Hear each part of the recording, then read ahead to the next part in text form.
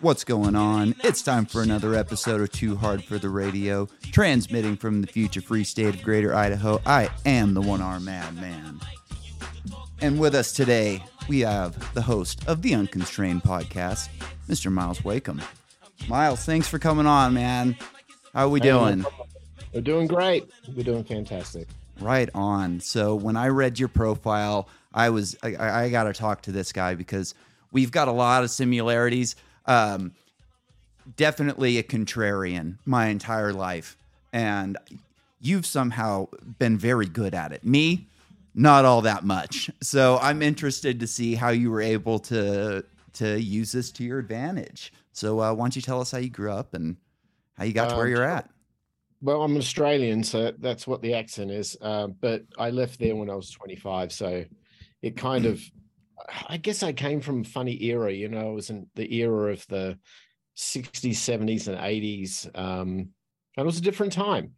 And, you know, growing up in a country where there were very few people and a lot of land, and most of the stuff that was crawling around on the ground would kill you, it kind of hardens you. And so your expectations when you finally get a passport and you leave that country for what the rest of the world is like was a bit of a shock because, you know, I kind of felt a bit like Crocodile Dundee. I bet. In Los Angeles and, you know, but that's kind of where I started in the States. I worked in the music industry for quite a while. I made my money in my day job, if you like, was technology. I was a software developer, and I did pretty well at that. I thought, you know, life was good. And then, of course, you know, as it happens, life throws all these curveballs at you and you got to learn to deal with them. And one of those was having to go back to Australia to look after my mom who had a car accident. And then eventually she passed away, and then I returned back to the States and then left the world of Hollywood and the music industry and went back into software full time and spent 20 years trying to make a go of that. And it worked. I don't say it was, I kind of abandoned it. I left it in sometime around maybe the late 2010s, somewhere around there. I found myself in a situation where I didn't have to work anymore, and I didn't agree with what was going on in the consolidation of the tech industry and a lot of other things. And they're the sort of tales and tribulations that I talk about on my podcast. Yeah, and you've got a unique way of looking at the world. How did that, I know you started working on computers at an early age. How did that,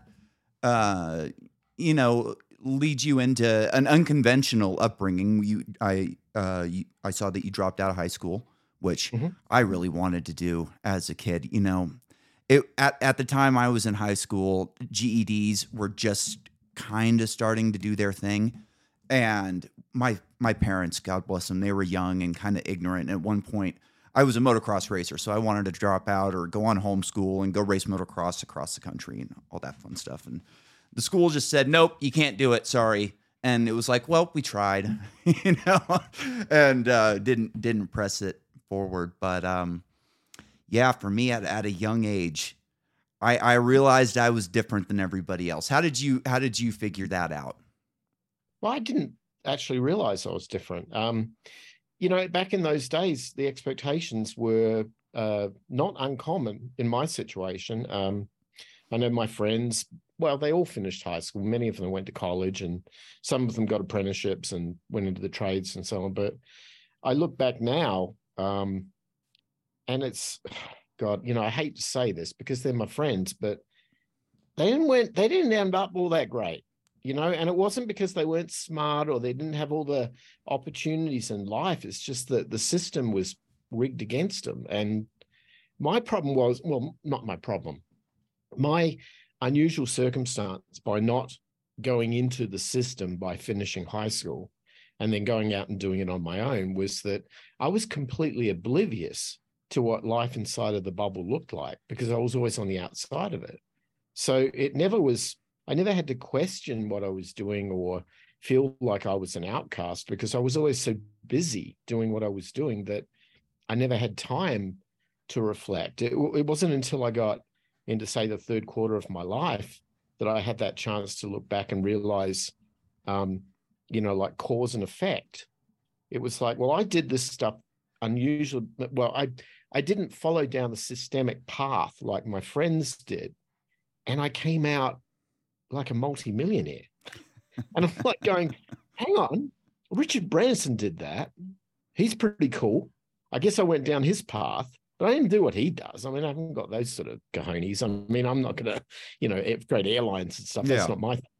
But I do realize that they didn't work out. The end result didn't work out as mine did. And it's not that one was right and one was wrong. It's just that we were different. But then when I came to the United States and I started meeting people here, and I started realizing, well, there's a different, what I call social mantra. There's a different upbringing, if you like, or what your parents tell you should be, or what government tells you should be, or what your pastor at your church tells you should be. It's different in the States. But then we, as somebody from the outside, look upon this, the greatest country in the world with the biggest economy and all of that. Yeah. I think, well, fair enough. It would be different because, they get like epic results. It makes sense. But then when you're on the ground and you acclimatize and you become an American and you start living in their shoes and with them, and you start realizing, hang on, they're not doing so good.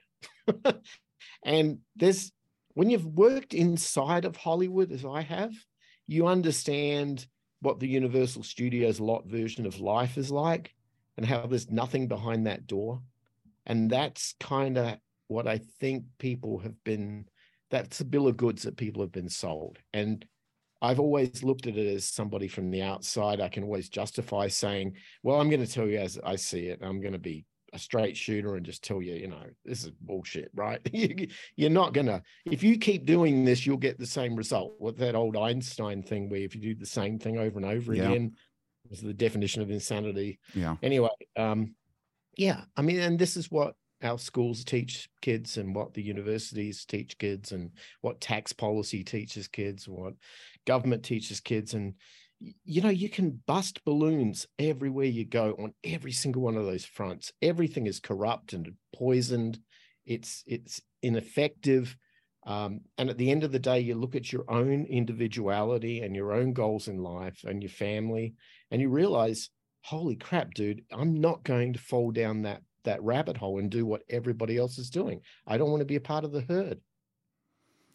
Yeah, it's that's the same type of mindset I had coming out of high school, and I knew college was not for me. I had a couple of my friends that were going to college, but the majority of the people that I went to high school with weren't going anywhere and they weren't doing anything. They were going to continue to live with their parents and work some low-paying job in the nearby area, which they were fine with, which was not cool for me. I didn't know what I was going to do or how I was going to make it, but I knew like it wasn't that and it wasn't that. And, I moved 800 miles away and started racing motocross and continued. And, I grew up in a really rural area where we didn't have much government oversight. Like we had 2 or 3 city cops, but that was about it. And, I grew up, my mom was a paralegal for a criminal defense attorney. So we always had an outlook on like the government, the cops, like this is the enemy. They're going to destroy your life. Here we have a million examples of it in this office that we could show you. So do not, let these people shape how you think or how you act. But, moving into Southern California and then later on in San Francisco, I saw how the other half grew up, and it was a completely different way, like kind of like you're describing, where it was I would discuss the way I grew up. I was free range. I was on a mountain bike or a dirt bike or a BMX bike my entire childhood. And you tell these to the city people, and they're just looking at you like you're crazy. And how could anybody allow their parents to raise children this way? And it was a rude awakening to see that part of the world. To find out that I owned guns, they looked at you like you were insane. It was like, whoa. Oh my goodness, But this is how it used to be. I mean, I grew up in what Australians will call, I was a free range kid. Yeah, I was too.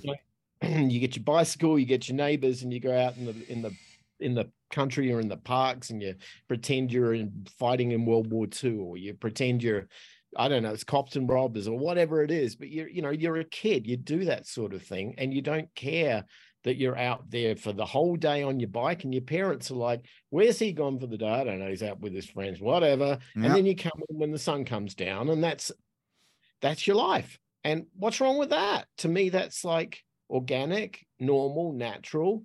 And yet that's something that people are scared to allow their kids to do now.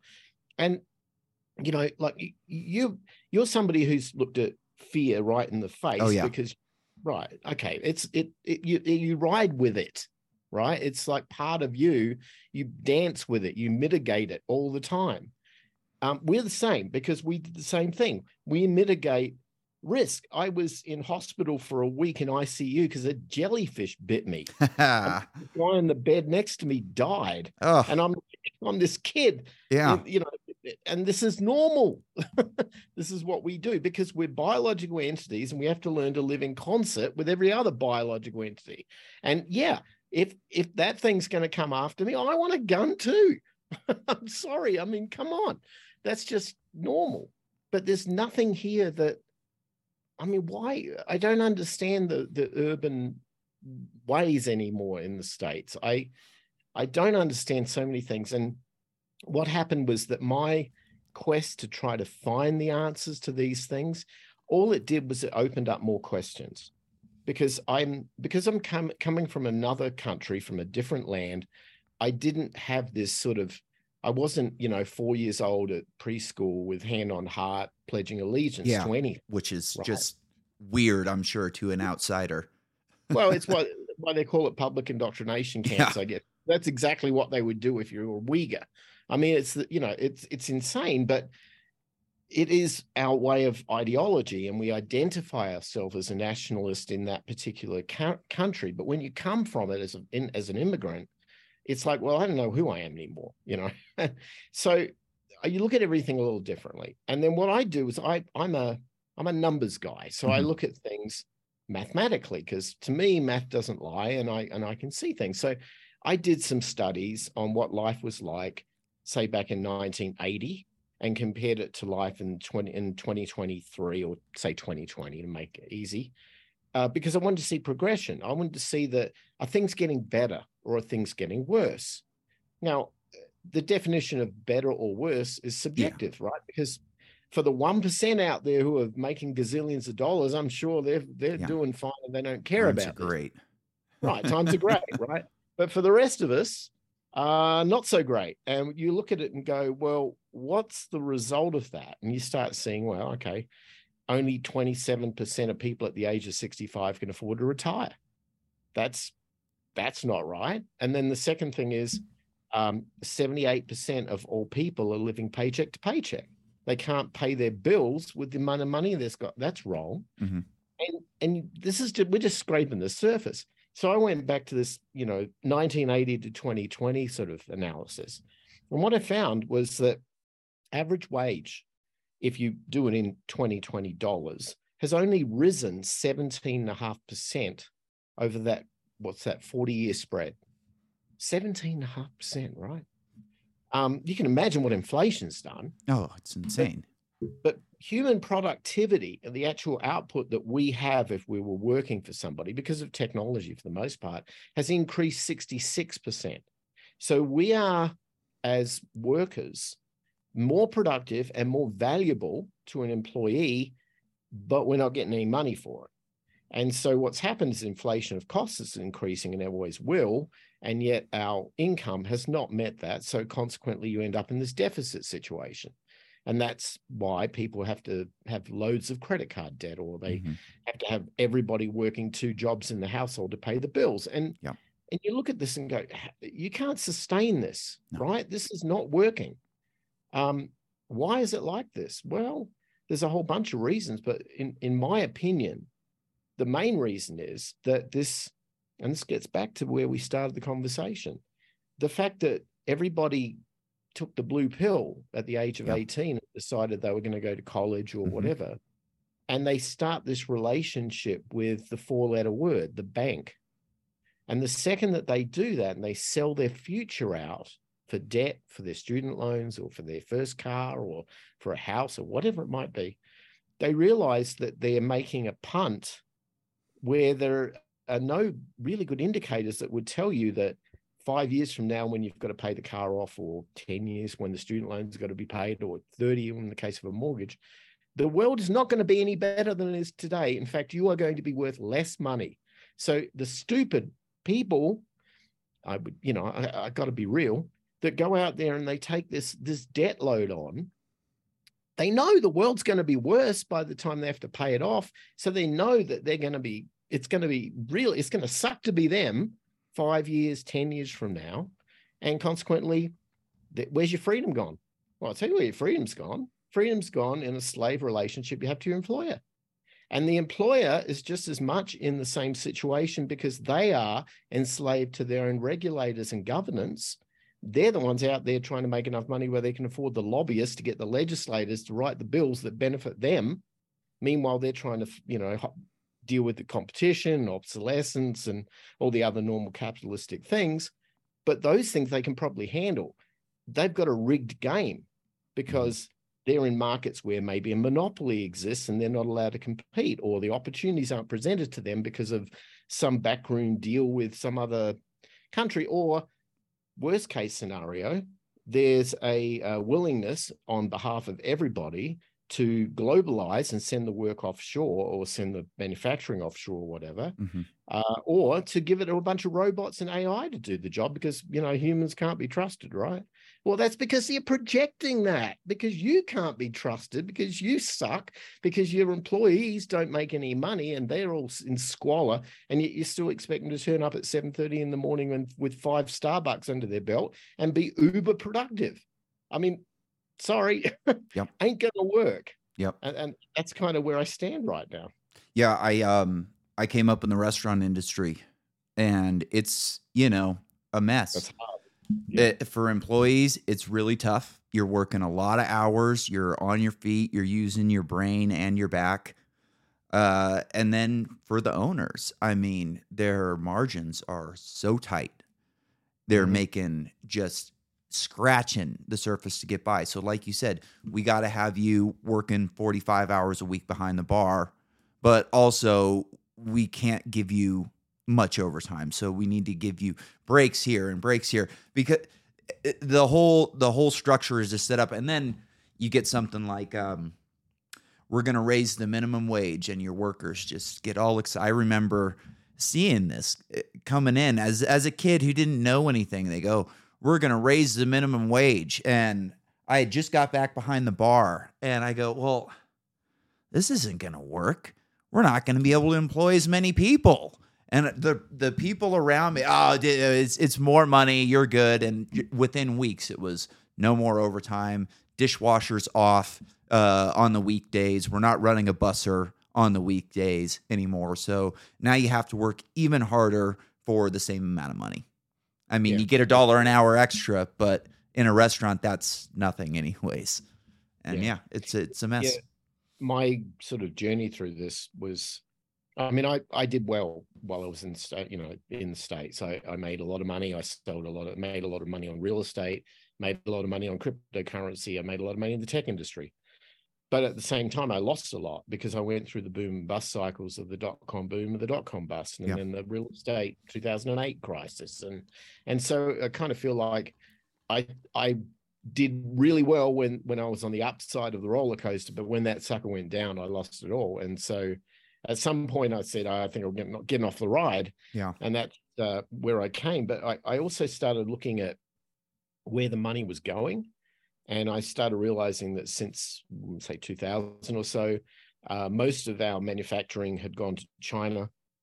And then with that, it had changed the way that the employment dynamic worked. Factories were no longer factories anymore. They were more supply chain receiving docks, because everything was being done over there. I sort of felt like they're doing okay, probably at our expense, but at the same time, whatever, it's competition. I can deal with that. But then one day, we'd been away from Australia for about 10 years. We hadn't gone back. We didn't have a need to. And my wife's parents were getting older. My parents had passed on, so I'm fine. But she had her parents there, and we needed to go back to see them. What we were doing was we were flying them over to the States for 2-3 months. They come live with us and then have a good time and send them back. But as they got older, that was less likely to be the case. So we started making trips back. And we had this fictitious idea in our heads that we would go back to Australia and retire. That would be easy, because it's where we're to where you grew up, to the Australia that you grew up in. Right. And so that was our theory. So in, I guess, about 2012 to 2013, we started making these trips back. And what we discovered was a country that had sold its entire future and its soul out for globalization. Yeah. Particularly in this case to China. And that everything was unusual. Like you get off the plane in Sydney and all the signs as you were walking towards the immigration counter, or even after you'd passed it and you were on your way to the hotel, all the signs, the billboards, everything was all Mandarin first, English second on everything. And that was bizarre. I thought, what country have I landed in here? This is weird. So anyway, I eventually get to our home city, our hometown, which is one of these really beautifully designed sort of urban plans of the 1800s, where there's a big parkland of a 1 mile surround around the city, and then the skyscrapers and so on. And what we had found was that inside that parkland, about 75% of it was turned into a Chinatown, and there was no city anymore. And that the population had grown so much that the roads had never been built, or the infrastructure hadn't been upgraded. So everyone's like crammed together. And I'm like, this isn't working. And then the cost of everything was so expensive. One of the things that was an experience that I talk about is my wife's parents live in a country town. So we would eventually leave the city and drive out to their town. And it's down by the coast, on the southern coast of the country. And one of the things you do on a weekend is you go down to the local crayfishermen. It's lobster, basically. They're lobster fishermen. And they'd come in on their boats and their trawlers, and they just come into dock. And you could go to any of the fishermen, you could just buy lobster off the boat. Mm-hmm. So we'd do that. And it used to be, $10 for a lobster or something like that. And, the guy'd sell it to you. I remember I went down there to do that to a guy, and I said, listen, how's the catch? And he goes, oh, really good. We, got all this stuff. So you sell me a lobster? And he goes, yeah, all right. I said, all right, how much? And he, we just pick one at random. $200. I'm like, what? I mean, come on, dude. I've been to Boston, Maine. Yeah. I know what it's like to buy a lobster. Come on, $200. You're insane. He goes, that's what the Chinese will pay for them. Wow. Are you serious? And he goes, yeah, and the problem is actually by law, I can't sell them to you because you have this contract with the co-op to buy all of the fish or the lobster, and we have to sell it to them first, and I can get in big trouble if I don't. And they're the ones that sell them to China, and we make the money on that. And I'm like, this is ridiculous. You're telling me that the local industry of the country can't even sell to the local public. Yeah. I mean, this is, then you seen it? My neighbor has a cattle ranch that he is losing. He is trying to sell the land as industrial property. And his ranch hand who lives in the house on the ranch, this is like a 20-acre ranch. It's not huge, and it's kind of in the middle of what used to be open area. But his ranch hand is an animal cleaner on the side. He cleans elk and deer when people go hunting and shit like that. He can't sell me a cow if he wanted to, because if he gets busted, he would be in just unbelievable amounts of trouble. FDA, whatever government agencies are looking over him. He says it's just not possible. And I'd love to buy meat from the guy. It's right. I look at it every day. Yeah. I'd love to buy those cows, but nope. Right now, the whole field is grown over because inflation is killing him so much that he can't even afford to keep cattle on the land to keep it manicured at this point. Yeah, this is a state of transition, I think, that so many of us are finding ourselves in. That what I saw, Australia to me was like the canary in the coal mine.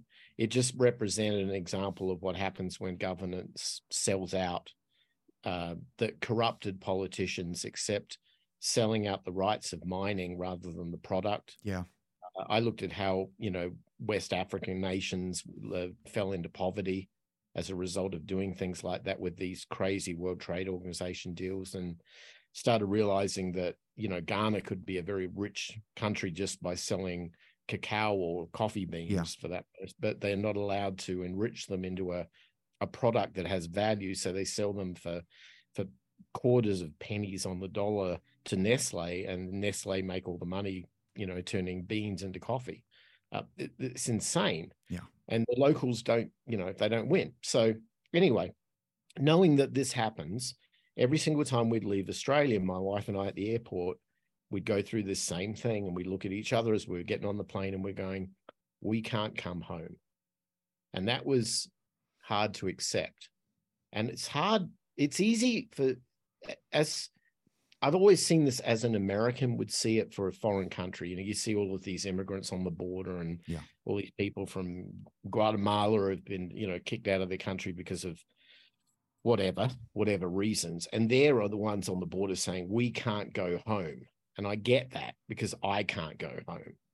But difference, I guess, with me, and maybe I'm in some ways entitled and lucky, and if that's the case, sue me, but that's how it is. But at the end of the day, the difference with me is that doesn't stop me trying to find a solution. Mm-hmm. So I thought, well, there's two options. I stay in the States, or we look for some other place. So we were looking at staying in the States for a while. And then, as it happens, sometime around about 2018 or so, I wake up and I've got this massive pain in my shoulder. So what happened to me in the mid-90s, when I went back to Australia to look after my mum, I ended up in a massive car accident in the outback of Australia. Unfortunately, I was in the back seat of the car. The girl in the front seat and the passenger seat in front of me was killed. My mate who was driving it, he was almost killed. And I was in a coma for, I guess, about 2 weeks, something like that. Anyway, I got out, I survived, but I lost, my shoulder was completely destroyed. So this wonderful free government provided healthcare did the best they could do, like a MASH unit would, to try to save my shoulder, which is horrible. And I've been living with this deformed shoulder for years, for decades. So I wake up in pain in the States 20 odd years later, only to find out that I got a big problem in my shoulder. I need to get it fixed. And then I realized I've got no medical coverage for this in the States because it's a pre-existing condition, and touch it. And then Australia says, well, you don't pay taxes here, buddy, anymore. I'm like, yeah, well, I left. Yeah, well, so did your opportunity for healthcare, because you don't get any for free down here either. So I'm running around trying to work out what's going on with this shoulder. It calmed down to the point where I had it stable, but it wasn't good. Anyway, one thing led to another. My wife and I are in Mexico just on a vacation, and we're just bumbling around, visiting different cities, meeting people. It was fun. And I met this guy who was a doctor, and he told me, you got to go to Guadalajara and get them to take a look at it. And it gives me the name of an orthopod there. So I go there. The orthopod sees me immediately. I mean, gave 8 x-rays was like $10 or something. It's pathetically cheap. Yeah. But the guy was like trained in Germany and Texas or something. Yeah. I mean, he was really good. And he tells me, he looks at the x-rays and he goes, yeah, this thing's a mess, man. You're going to have to get this completely rebuilt, and you need a total new shoulder. I'm like, okay, well, how much is that going to cost, doc? And he pulls out his calculator and starts banging around with numbers, and they're big numbers, right? And he's saying like 500,000 or something. I'm like, come on, I'm not going to do that. And then he goes, no, that's pesos. Worked out $9,000 US to get a complete shoulder reconstruction done. So I said, sign me up, doc. So he says, well, what I'm going to do, just because you're going to have get it done and you're here, I'm going to send you down the other end to an MRI, and they'll get that done. That costs like $200. It was cheap. I come back with the MRI images and he puts it up on the wall and he looks at those and he goes, oh shit. I'm like, what do you mean, oh shit? And he points to this thing on the picture and he goes, that's a tumor. Oh shit. He says, you've got a tumor in there. I'm like, oh, that's what was putting all the pressure on the shoulder. It was causing me all the pain. He goes, I think it's benign. I don't think it's, going to be a problem. I can cut it out, but I'm scheduling you right now for surgery. So I did. I got it done. Best medical experience I've ever had in my life. Cost me $9,000, like he quoted, and I got a new shoulder out of it. And that, when I realized, oh shit, this is how you get medicine. You don't get the bloody thing done in the States where, you got to wait 3 months to see a specialist and there's 15 gatekeepers and God forbid your insurance company doesn't pay the bill because you can't afford $500,000 to be on the hook for that, hip replacement or whatever the hell it is. Come down here. So once we started dealing with that, we started to get to know the place really well. And then I put 2 and 2 together and said, I guess history would repeat, right? Like Australia sold itself out to China and it destroyed itself in the process. What's going on in the States right now? And I could see, you go into Walmart and everything's made in China and everything you buy is made in China. It's probably not going to end well there either. But I have an opportunity right now because I know that at some point they're not going to put up with ships crossing the Pacific. They want locally near-shored manufacture. And if the factories aren't here, they'll do what GM did and they'll go down to Mexico and they'll get all this stuff made. So I went back down there and I started researching, economics and capitalism in Mexico and found this ascent, this country on a climber, on a tear, actually doing so well, and started realizing how much further money went and what quality of life was really like. Yeah. And that everything that they were telling you about, Mexico was bullshit. Like this, and I don't. It's hard for me to say this because on one hand, I want to be conservative. I want to be, cautious. I don't want to tell people. I've got to plug my computer in. I can still hear you. I'm sorry. Okay, that's all right. I don't want to tell people go to Mexico, you'll be safe, and then somebody goes down there and has some, god awful thing happen to them. But at the same time, I realized that most of the bullshit which the media are perpetuating is complete lies, and it's horrible. The level of lies they do to people to keep them jailed into their cell, if you like, or their locale, because they're too scared to want to go down south where they've got beautiful beaches and everything's cheap and and beer's 50 cents. And, it's like, this is a cool place. They don't want you going down there because then you're no longer a tax slave to the government. Yep. And so, they'll do everything they can to spread lies and innuendo to force people not to do it. And here I am. I'm like, well, I'm an immigrant to the States, so I can be an immigrant to Mexico. Oh, yeah. I love Mexico. Yeah. And so we bought a freaking acre of land with a bullfighting ring on it. Oh, that's awesome. Bulldozed the bullfighting ring and are building, a beautiful house, a mansion almost, on a compound that we can afford to do, that I could never do in Arizona where I live, and I could never do in Australia. And it was like, okay, maybe the answer here is go where the money is, go where you're treated best, and don't be afraid to. Don't be, just give it a shot. Because for me, I'm always an immigrant because I'm not back in Australia and I can't go back there. So I'm floating around the world trying to find where I want to be next. And right now I'm in Mexico. Yeah, I've always said Mexico's a possibility for me. I've been there. I lived in Southern California, so we used to go down Rosarito Beach all the time. I loved it down there. There was this guy, I get tacos from him every time you go, carne asada tacos. You go, oh, sí, gato. Yeah. We go, no. Carne asada. No, sí, gato is good. All right, whatever. And is he joking? Who really knows? But I always have wanted to own a motocross track, and I think I did well moving to Idaho by accident. After I got hurt, I was bartending, and I was doing really well bartending in San Francisco, making 6 figures, and I decided this isn't going to last. I'm not going to be good looking forever. I'm not going to be moving around all that great forever, and there's no real security in this job. So I got into line work, and when I got hurt, I was only making like 15, 18 bucks an hour or something like that. So living in Northern California, it was all of a sudden, it was like, well, this is no longer an option. Like I can't, I was looking at buying a house before I got hurt. Now it's like not even a possibility. What am I going to do? Rent in San Francisco? I can't do that. So now what am I going to rent a house in my hometown where I should be owning a place?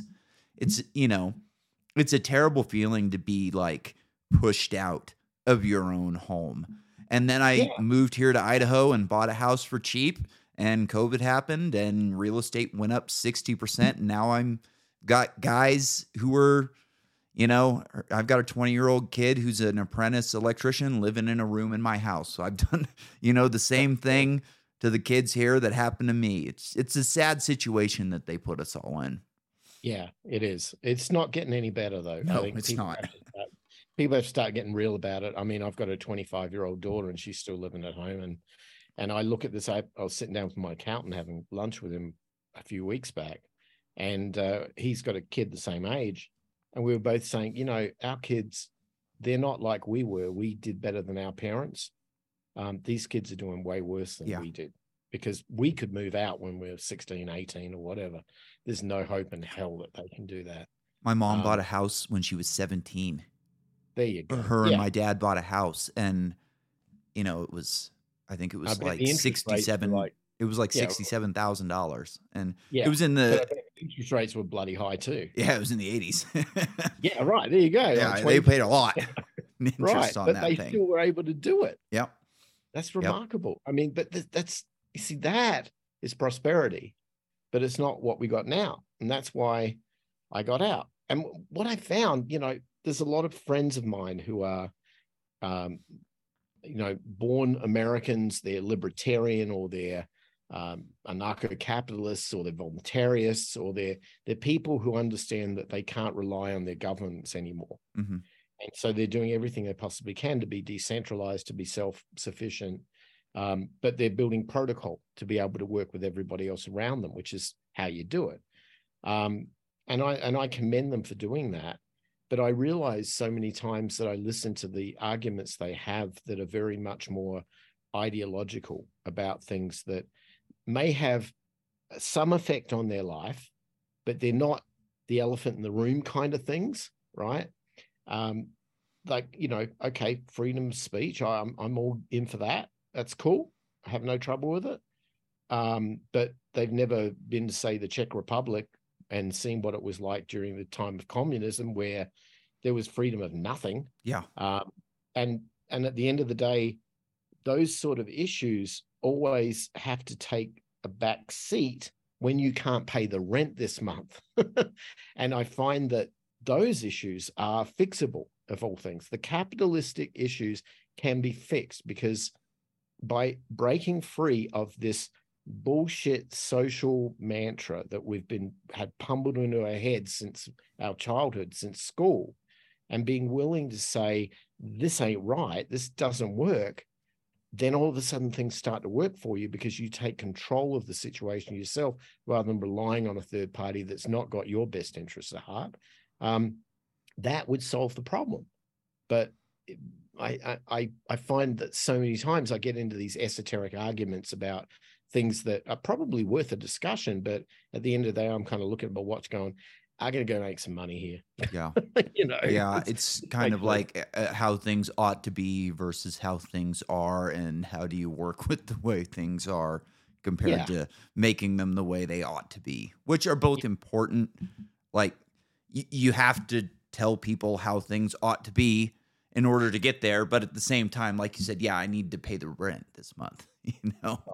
And, for someone like me, I've just been chewed up and spit out by this medical whole deal. And man, it's a real nightmare. The way I'm lucky, I'm a pain in the ass. Otherwise, I would have ended up with a bad surgery, a cheap hook, and a kick in the ass. And instead, I got an expensive hand and a college degree, which is not going to be worth anything. But I got paid through the degree process, which is a good thing. So, I could complain and say, well, this is how the system ought to be, and this is how I ought to have been treated, and I'm going to take a principled stand and do things this way to, show people the way things should be. But But then father, I also may have been selling my house at the same right, time. You right, know what I right. mean? Yeah. But the thing is remarkable, and we don't celebrate heroes enough all over the world. But people like you who are dealing with a disability of some form, however it came upon you. And I know this because I used to have a Yeah. crappy shoulder. But anybody who's living in some form of disability and using that as a crux or as an excuse as to why they can't get off the couch and go and do something, or why they can't learn some new trade or discover what their true passion is in life, are doing themselves a disservice and never will be in a situation of prosperity. It just won't be the case. But somebody who says, okay, look, maybe I don't have two working arms, but I've got a voice, I've got a message, I got the technical skills to put something together, I'll do a podcast. Yep. That's heroic, in my opinion, Oh, I because appreciate that. I thought it no, was the logical conclusion you to how can I bartend without going into the bar? well, maybe you could. I mean, you could use the arm as a gimmick, Yeah. possibly, and but at the This is same the time, only time I wear it, literally. It doesn't even work right now, but I wear it on the podcast because, you know, it's here. yeah, sure, I you make have the it. most of what you got, right? Yeah, But exactly. but just doing something rather than assuming somebody else is going to bail you out or whatever. I mean, look, there are people out there that can't do things. I get that, and my heart goes out to them. I'm very empathetic with people who have disabilities that are real legit and they cannot bypass them, and they get in the way of everything. And yeah, those people need us to give them a hand, and that's fine.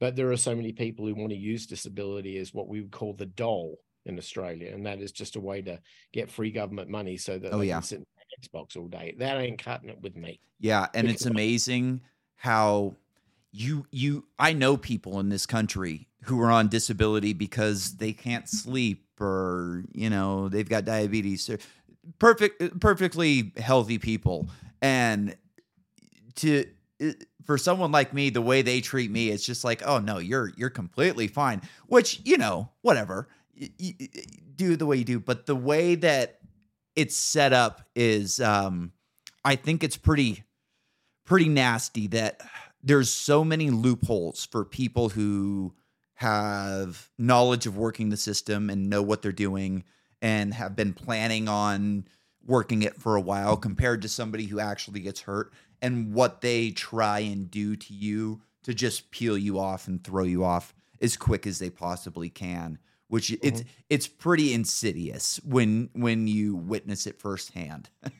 yeah, there's a common thing I always heard as certainly when I was doing my civics before I got my citizenship in the States. We are a country of laws, and that was a very powerful thing to say, and a very, very obvious thing to be a total lie. For example, if I drive down the freeway, down the 10 freeway in Arizona, and I get pulled over for speeding, and that's usually at the discretion of the police officer, and he pulls me over, it's going to cost me about $300 for a ticket. It's going to cost me a day of traffic school, so I don't avoid additional ongoing insurance costs and ancillary costs associated with the whole thing. If I'm driving down the road here in Mexico and some corrupt cop sees me and says, I'm going to pull you over and try and, extort you for money, because that's how it works. They don't write you a ticket. They just say, here, you got to pay me 1,000 pesos or whatever. I'll pay the guy 1,000 pesos quite happily, because when I convert that to US currency, it's worth about $60, $50, $60, versus me having to deal with $300 in a full day of my life doing traffic school. So I look at this and go, nation of laws. Who's corrupt here? Right? And then if you take that little example and you propagate it into larger scale conversations, it might be building permits. It might be agricultural permits like your buddy, right? It could be banking and monetary licenses, the right to exchange money.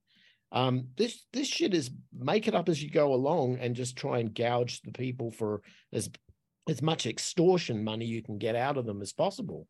At least down here in Central America, they're open about it. You know, you want to get I had a guy had to move an electric pole on the side of our property so we could put a gate in.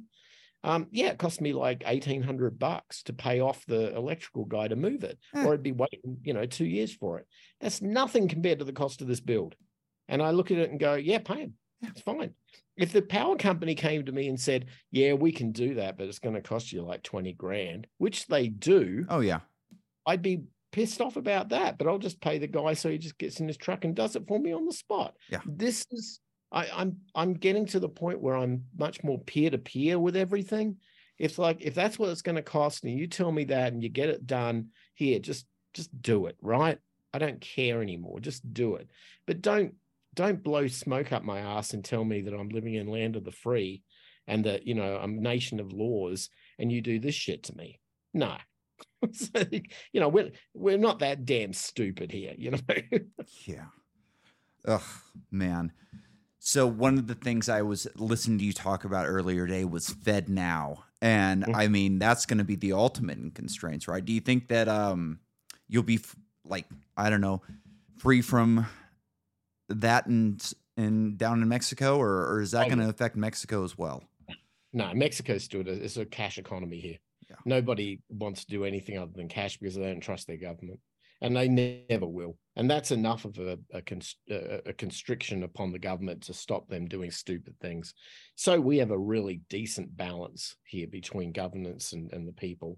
But ultimately, it's a bottom-up mentality. So what's good for the people going up is how things work. Whereas in the States, in Washington, it's a top-down. Yeah. What's good for Washington gets pushed down to the people. And that difference in mentality is why you can't roll out these, ridiculous Orwellian surveillance tools onto the people, because here they see right through that stuff. Yeah. So no, I don't think that's going to be a problem here. What I see as a problem is that it's a wolf in sheep's clothing being sold to us by every corrupt banker out there who thinks they can make a buck out of it, and every vendor who says, I'm already paying 3% for Visa and MasterCard. Maybe these guys will do it for 1%. Oh, that's better. Let's take that on. No, it's not good for the people. It's not good for anybody. They want total control of money. It's as simple as that, because you're in debt up to your eyeballs. You've got $31 trillion of mismanagement. You haven't had a surplus for 20 years. So there's no way in hell this is ever going to change. And eventually, as you devalue the currency and you push inflation up and up and up and up, all you want to try and do is find a way where you can use monetary transactions as a surveillance tool. And, if they get away, they will get away with that. And that will just lead straight to the CBDC, the central bank digital currency. And now every single thing that we do, all of our, even down to our thoughts, will be completely controlled in a very Orwellian state.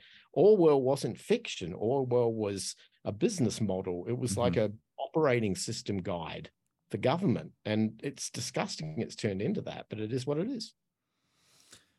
Yeah, man. Every time I read Orwell, I can't believe that it's been around this long and we've still ended up in the position that we're in. Yeah.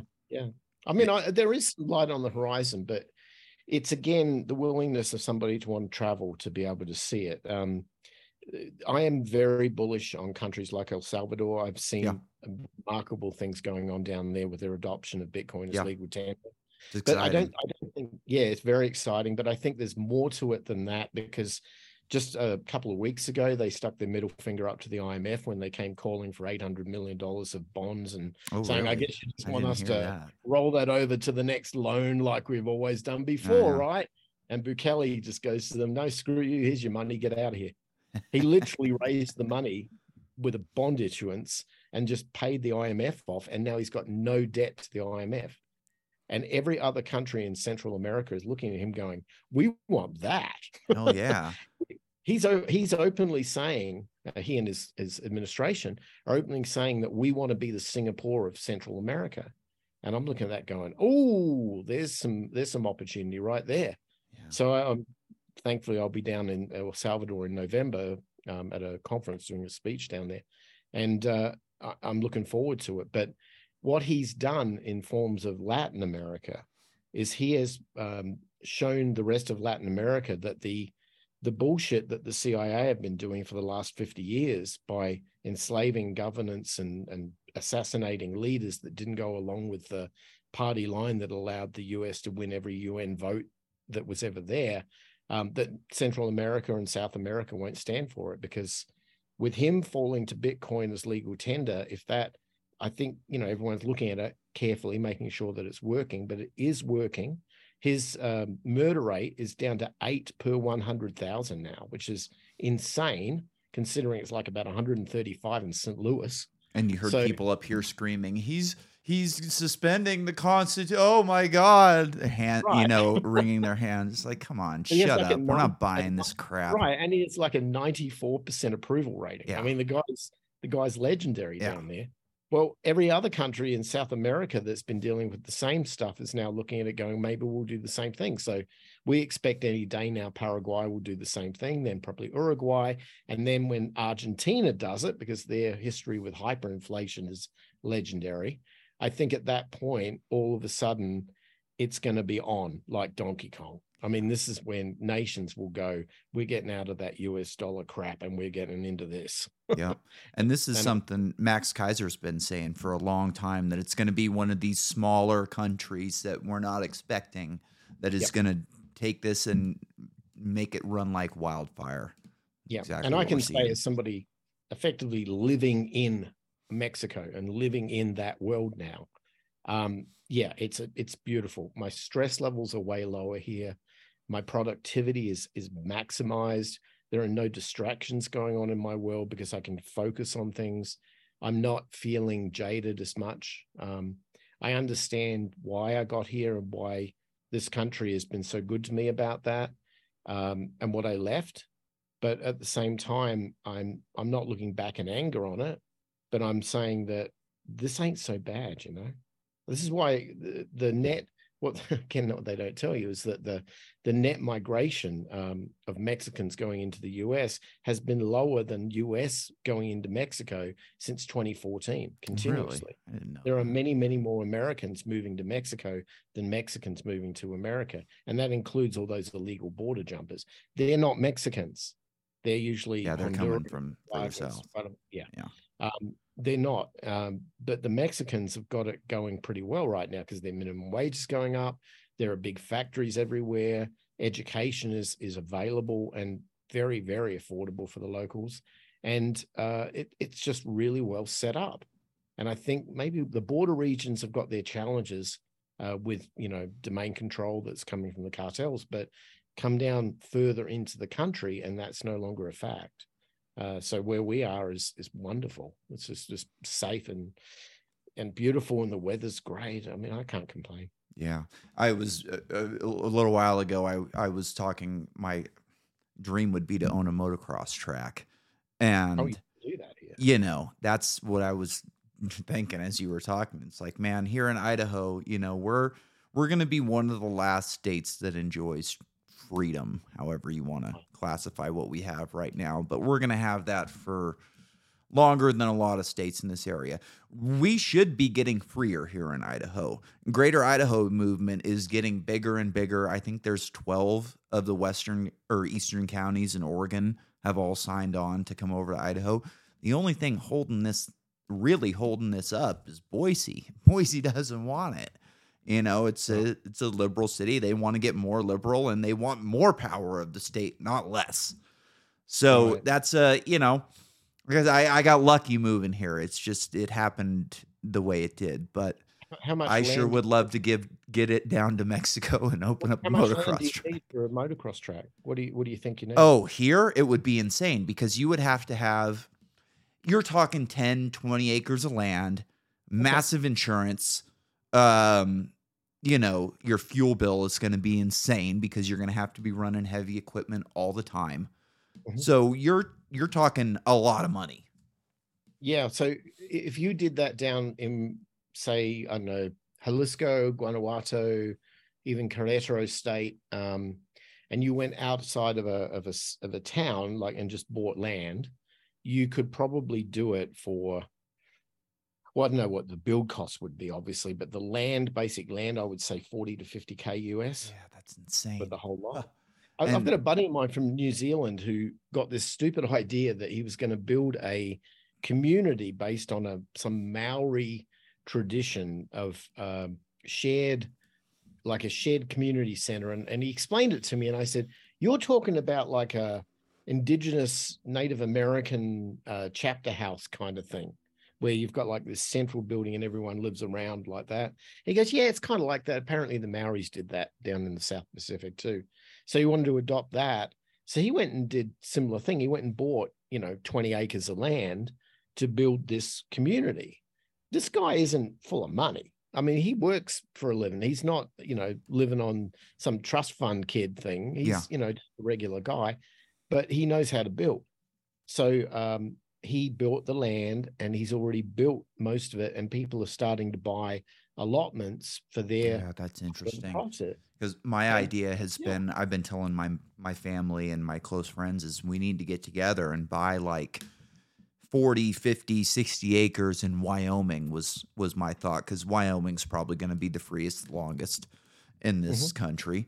And we just all build, and we have room for our kids to build and our grandkids to build. And we right. have a community school where we do rotation, where, different people can teach different, we can have apprenticeships amongst Yeah. ourselves. And, I mean, maybe look, Mexico's the place to do it.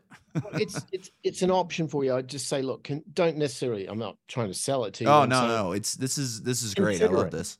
It's an option to do that. I There's think that's another. a great option, like moving forward for people, is to build their own communities. And if there's Absolutely. places that are going to allow us to do it, one of my other major things is like energy security, because I was an energy guy. Like, I do not want to be under the thumb of some asshole who's going to turn the power off because generation is costing too much at this point in time. Or maybe, well, we can't run too many gas plants right now. We need to be running more. Like, I don't want to deal with that. I would like my own, ultimately, I think we should all have small nuclear reactors.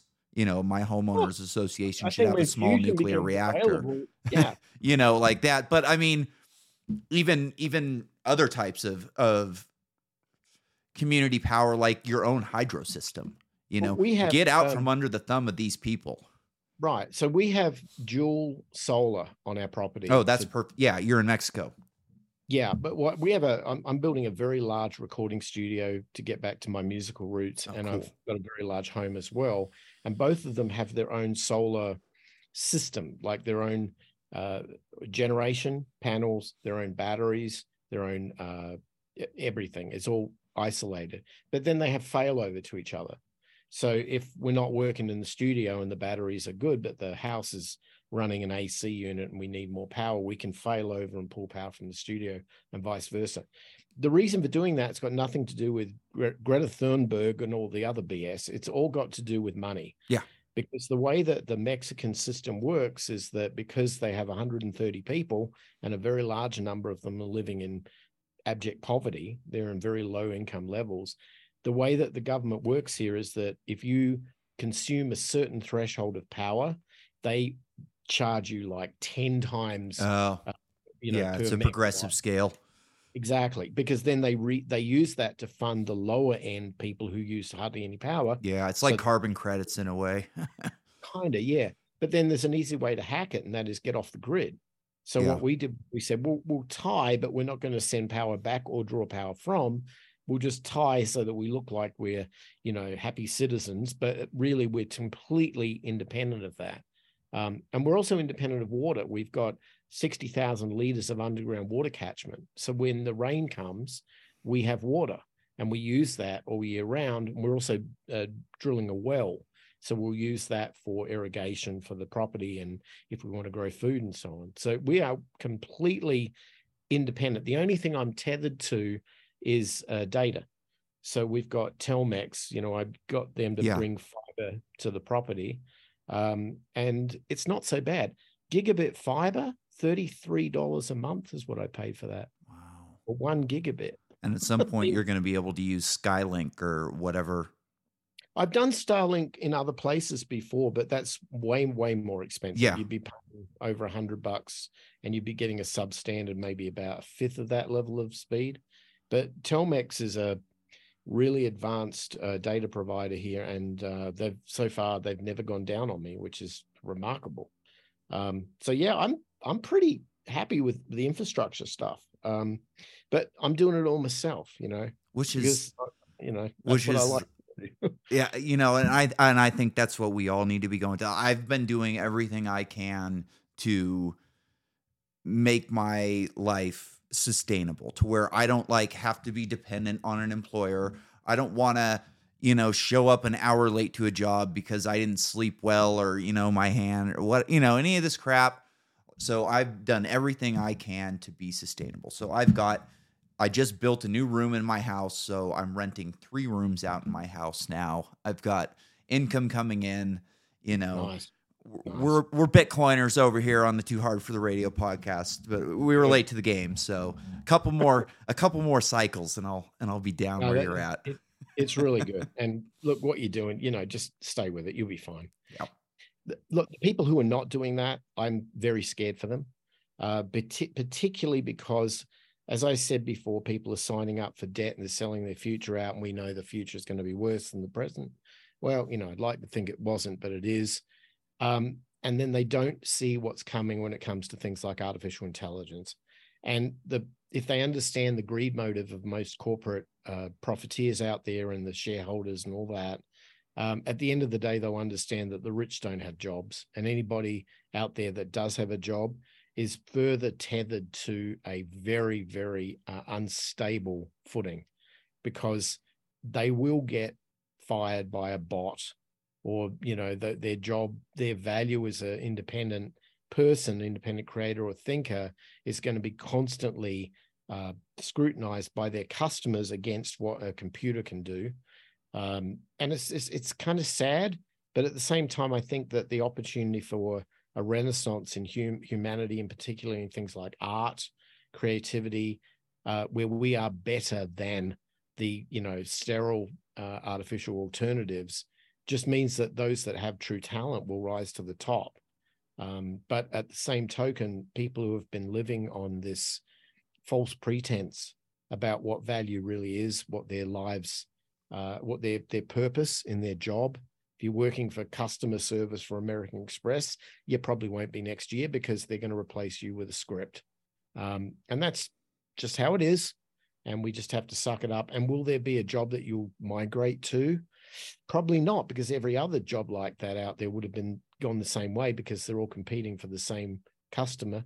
So every bank will do the same thing, and every utility company will do the same thing. And eventually, what's going to be left is human-to-human services. And that's where I think that your point about local community and supporting your neighbors and keeping things local, that's going to win. That is sustainable. But the second you're tethered to anything that has a profit motive, particularly when it's controlled by corporation or government, you are going to be a victim to that, period. There's no way out. They don't want you as labor. You're a liability, not an asset. They want a computer data center to replace the factory. And, why not? They make more money doing that. And we just have to get real about it and realize that it's time for us to start to get real about who we are as a species, and who we are to each other, and how we can together solve these problems. But we won't do it following these same stupid social mantras they taught to us at childhood. Yeah. I had a heated debate with somebody on a credit card company phone call the other day, and I ended the phone call with, "I hope you get replaced by artificial intelligence." And I do. Yeah, you will be correct in that. It'll be a good future punt. I would have put money on it. All right. Myles, it was a pleasure having you. We'll get out of here on that. Everybody, go out and listen to Myles' podcast. It's a great one. Have a good night. Thank you.